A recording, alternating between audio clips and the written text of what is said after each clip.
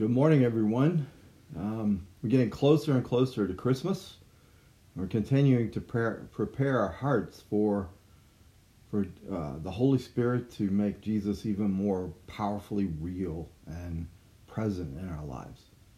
Again, the idea of even preparation is that there is a deeper experience, a deeper encounter with the presence of Christ. It's his relational presence, not just his everywhere sustaining presence, which everyone has, but it is that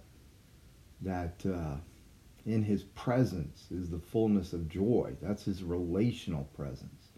At his right hand are pleasures forever. That's the relational presence of our Lord Jesus Christ. And so we're turning to Luke chapter 2. We've been looking at Luke's gospel for the Christmas narrative for our preparation. Today we're looking at the initial verses of chapter 2. Chapter 2 is Luke's account of the Christmas message. In those days, Caesar Augustus issued a decree that a census should be taken of the entire Roman world. This was the first census that took place when Quirinius was governor of Syria. And everyone went to their own town to register. So Joseph also went up from the town of Nazareth in Galilee to Judea, to Bethlehem, the town of David, because he belonged to the house and line of David. One of the things that's really special about reading the Christmas story from Luke is that Luke is unique in his angle, his perspective in writing on the story of Jesus' birth. He's a historian. He's getting his information by, getting people to testify, getting people to give their account. And the account that we're getting is a direct account from Mary herself. And there are these details in this passage that are truly historical details. When Luke opens his gospel, he writes and he says, "With this in mind, since I have myself carefully investigated everything from the beginning, I decided to write an orderly account for you, most excellent Theophilus." That's who he's addressing, his two volumes, both Luke and Acts, "so that you may know the certainty of the things you have been taught." So Theophilus here, it's a Greek name, and as Luke is writing this gospel, he's writing his narrative to explain to Theophilus and to Greek readers a historically accurate account of Jesus. So he tells Jesus' birth from a historical context. Luke makes sure that his readers know that Jesus is a real person, a historical person. This is the awesome thing about really understanding biblical faith. You're not taking a leap of faith. You're embracing what is true. Your faith cannot make something false true. Your faith can only embrace what is true and then let that truth be activated in the way you think, the way you decide, the way you view everything. So Luke is making sure that you understand the historical accuracy of the birth of Jesus. It was during the reign of Caesar Augustus. It's during this time that a census, this is a historical detail, a census was called for by Caesar that caused then Joseph and Mary to make this long 80-mile trek from Nazareth to Bethlehem. As Caesar's rule of Rome, he's actually serving the purposes of God. Because the Lord of history, our God, even uses the great Caesar, Augustus means great, so the great Caesar, to fulfill prophecy. God was shaping world events, even using Caesar, to bring about the birth of the Savior, the Lord Jesus Christ. In this passage, you see prophecies being fulfilled. One, Jesus is from the tribe of Judah. 2, Jesus would be born from the family of David. This is huge. 3, Jesus would be born of a virgin. And then 4, Jesus would be born in Bethlehem, the city of David.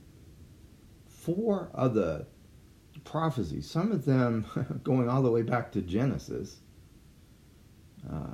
certainly going back to King David, going back to Isaiah. I mean, these are hundreds of year-old prophecies being fulfilled through the decree of Caesar Augustus. Pretty amazing. It really is something that we need to take into account as we are going through things we don't understand, inconveniences, sacrifices that we do not understand, losses even. And yet here we see that the God who loves you and who has sent his Son for you is also the Lord over history, sovereign. Even the events of history serve God's purposes to save mankind. He's the Lord of your history, but he's the Lord here, we see, over all of history. And our salvation, and the most important event in history, is anchored in history. Because Joseph was of the house of David, he had to go to Bethlehem to be counted. Because the trip to Bethlehem was also a fulfillment of the prophetic word of the Lord. And God brought it to pass. So that all these things are brought together. Now, as we study this, and Lisa's going to spend some more time on Luke 2 tomorrow, but I can't just stop there. Not only is there a historical reality here, there is just a profound reality in Luke's narrative. You see, Luke, he focuses on Jesus' birth as being born into a world of poverty and need. Of course, this is historically accurate again. But listen and think with me for this. Mary, recounting to Luke the surroundings of Jesus' birth, is saying, look, God has not come to the rich and powerful. It isn't that God doesn't love all people, but he didn't come to the rich and the powerful. Mary is recounting how God came to the poor and to the needy. I mean, Luke's story doesn't have wise men who have rich and precious gifts. Luke's story has shepherds who have absolutely no gifts and who have no standing in their society except to be the scum, in a sense, of society. Even later on, when Joseph and Mary are fulfilling their religious obligation to take a sacrifice to the temple for their child, Luke makes it clear that the sacrifice they give is not a rich person's sacrifice, but it's actually the sacrifice of the poor, of those who have little or nothing. And so you begin to see something that Luke is about in terms of the historical reality of God's concern for those who are poor and those who are needy. But what he's doing is he's putting a historical perspective on the Apostle Paul's theological perspective, biblical and theological perspective. You see, Luke was a companion of Paul in many of his missionary journeys. And Paul makes it really clear, and this is where I really want to focus today. I mean, our God is a sovereign God, but he really cares for you in every need that you have, in every situation that you face, every weakness, every limitation that you've tried to overcome or hide or whatever. God meets you right there in that place. And here's the way Paul put it. This is 2 Corinthians 8:9. For you know the grace of our Lord Jesus Christ, that though he was rich, yet for your sake he became poor, so that you, by his poverty, might become rich. This is one of the most startling contrasts. And in some ways, it's the very heart of the Christmas message. And unless we find this, we don't really understand or really experience the real meaning of Christmas. It's this contrast. He who was rich became poor, so that we who are poor might become rich in him. See, in other words, even if you have all the worldly trappings, even if you have all the worldly resources, if you do not understand your poverty, if you do not understand your brokenness, if you do not understand your weakness, then you will never be rich. Because you see, it's the embracing of this contrast. And the story itself is full of this staggering kind of contrast. Let me give you 3 this morning that are here in Luke chapter 2. Lisa will look at them in a bit of a different way, but I just was touched by so much by the meaning of this that I wanted to share it with you today. So the first of the contrast, again, remember, he became rich. He who was rich became poor, so that we who are poor may become rich. So the first of the contrast is this. When Gabriel revealed to Mary the baby's identity, he called this baby who would be born in her womb, he called him the Son of God. But yet, what we see then as Mary and Joseph travel to Bethlehem is this one who is identified as the Son of God is laid instead in a manger. You understand the distance between these two truths. Here is the historical record. Jesus is laid in a manger. But Jesus is the Son of the living God. And Mary, Mary really is the one who is filled with wonder at the contrast, and she's the one explaining it to Luke, and Luke then is filled with wonder as he explains it to us. I don't know if you've sung all the verses of "O Come All You Faithful," but there's this one part of a verse where it says, "Lo, he abhors not the virgin's womb." Here is the Son of God, and he's willing. He's willing. He chooses vulnerability. He chooses weakness. He chooses to be dependent in his mother's womb. In some ways, when you look at this and you say, why would he do this? Why would he who was so rich become this poor? And you can say, well, obviously it is love, and his love for us.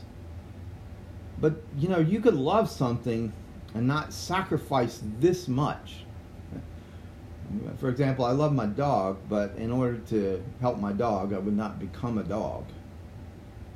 There's something very special here. There's something so unique in this action that love becomes, in a sense, a partial answer, but it's not the full answer. There's no doubt at all that this is born out of love for us. But why does he love us in such an incarnational way is really the question. He takes our weakness and our frailty at its very lowest point. He shares our deepest needs. He even experiences our darkest, our deepest emotion. He was rejected. He was despised. He was forsaken. He was counted as if he were a criminal. He was treated by his own father as if he were sin itself.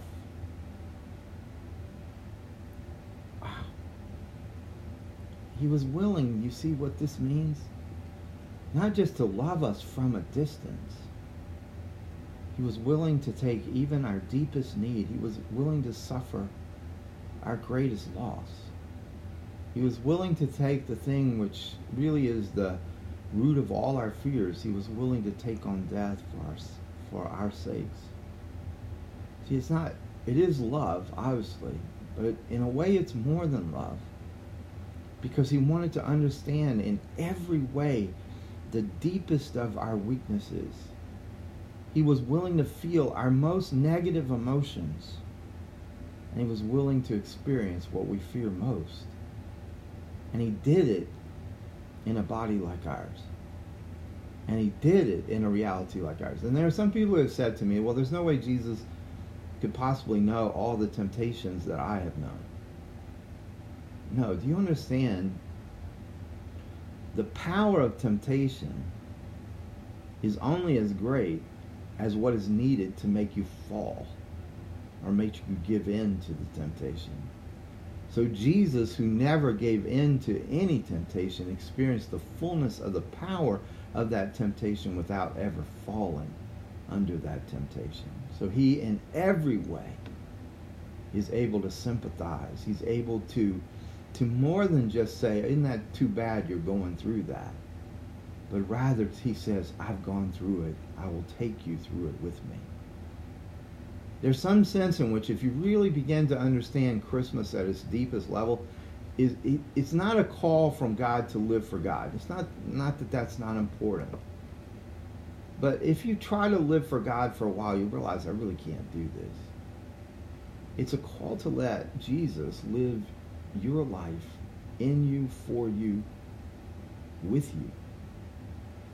It's a surrender to the only life that has been lived to the fullest.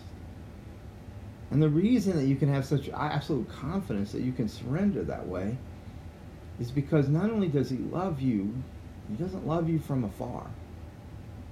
He loves you knowing everything you're going through and having the strength to go through it, not only with you, but for you.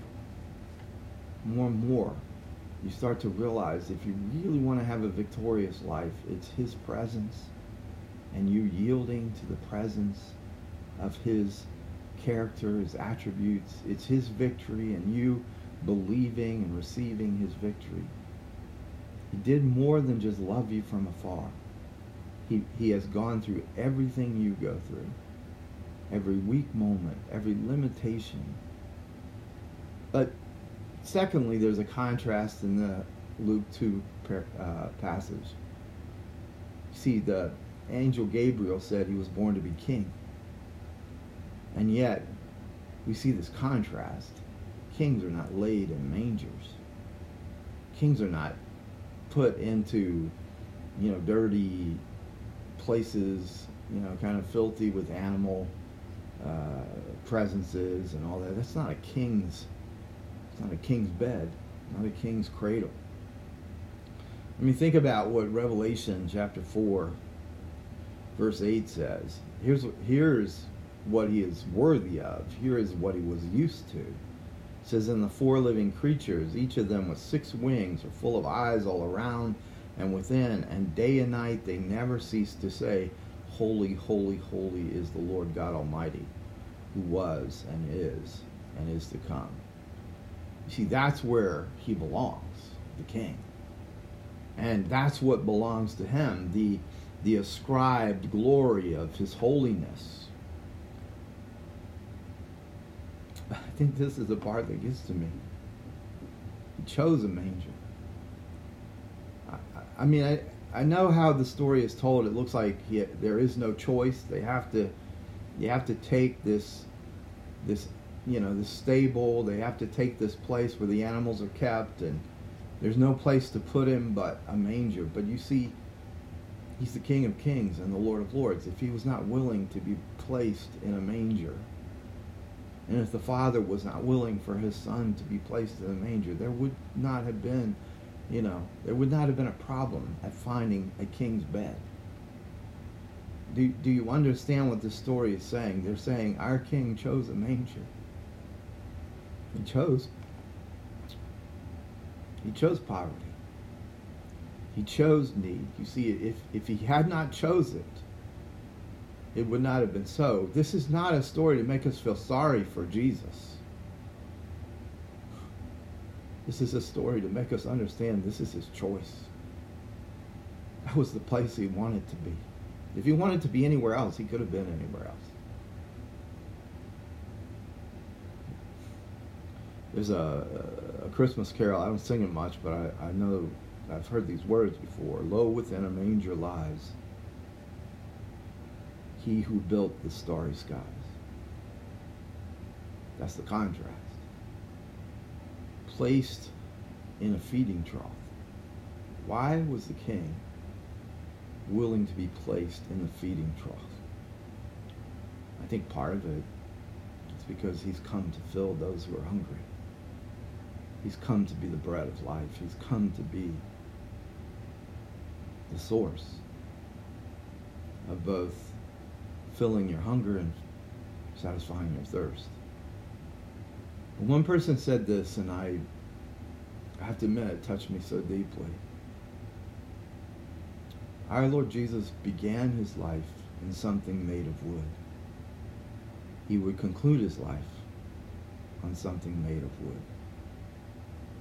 He knew exactly what he was doing. He knew exactly what he was choosing from the start to the finish. There's a poem by a lady named Lucy Shaw called Mary's Song. It's such a powerful poem, but I wanted to read just a little part of it. So here is Jesus laid in a manger, and she writes, hearing no music from his other spheres, breath, mouth, ears, eyes, he is curtailed, who overflowed all skies, all years. Older than eternity, now he is new. Now native to earth as I am, nailed to my poor planet, caught that I might be free. Blind in my womb to know my darkness ended, brought to this birth for me to be newborn, and for him to see me mended, I must see him torn. For some reason this has touched me so deeply today, to realize the contrast. This is Mary's Song, but it's a poem by a lady, and it's just amazing. He's older than eternity, but now he is new. Nailed to my poor planet, caught that I might be free. And we see these pictures now of what it is to be an embryo in the mother's womb, what it is, and utter dependence, blindness, utter dependence on mom, utter dependence for life. Here's the one who gave us all life and breath, and yet in his mother's womb he was in darkness. But he did so that our darkness might end. That's what she says. Brought to this birth for me to be newborn, and for him to see me mended. It's talking Mary talking. For him to see me mended, I must see him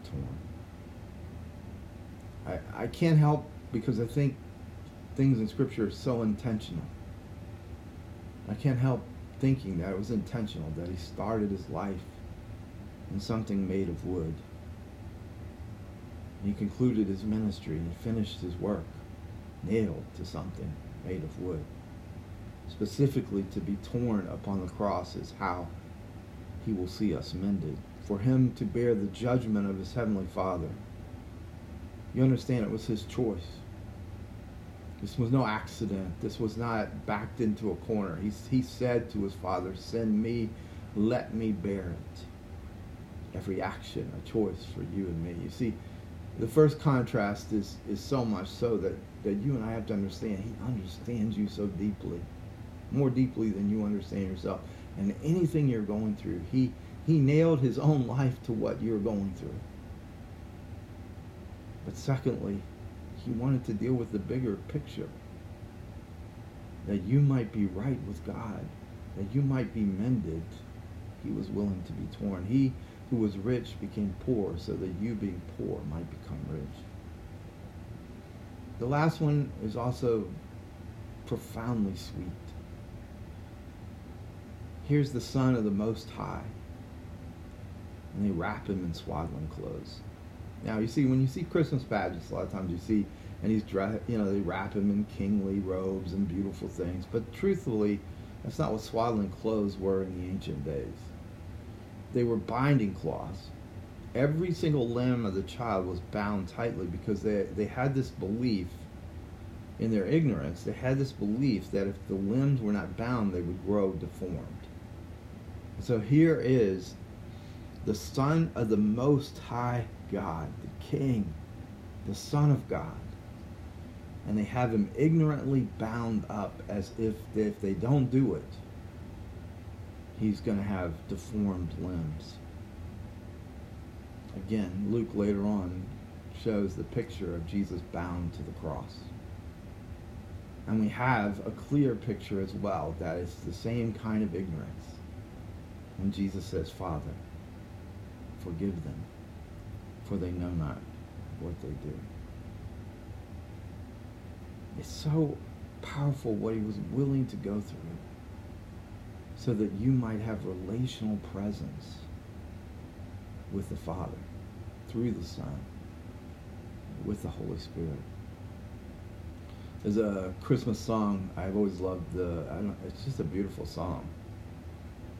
I wonder, as I wander out under the sky, that Jesus, my Savior, did come forth to die for poor, ornery people like you and like I. The ignorance of the people who bound him at his birth, thinking his limbs would need that. The King of Kings and the Lord of Lords, the Father's Son. And those who bound him because they thought they needed to kill him and get rid of him and get rid of his message. That even in their ignorance, he was doing something for them so deep, so profound. He was making the way through death and making the way, the only way to God.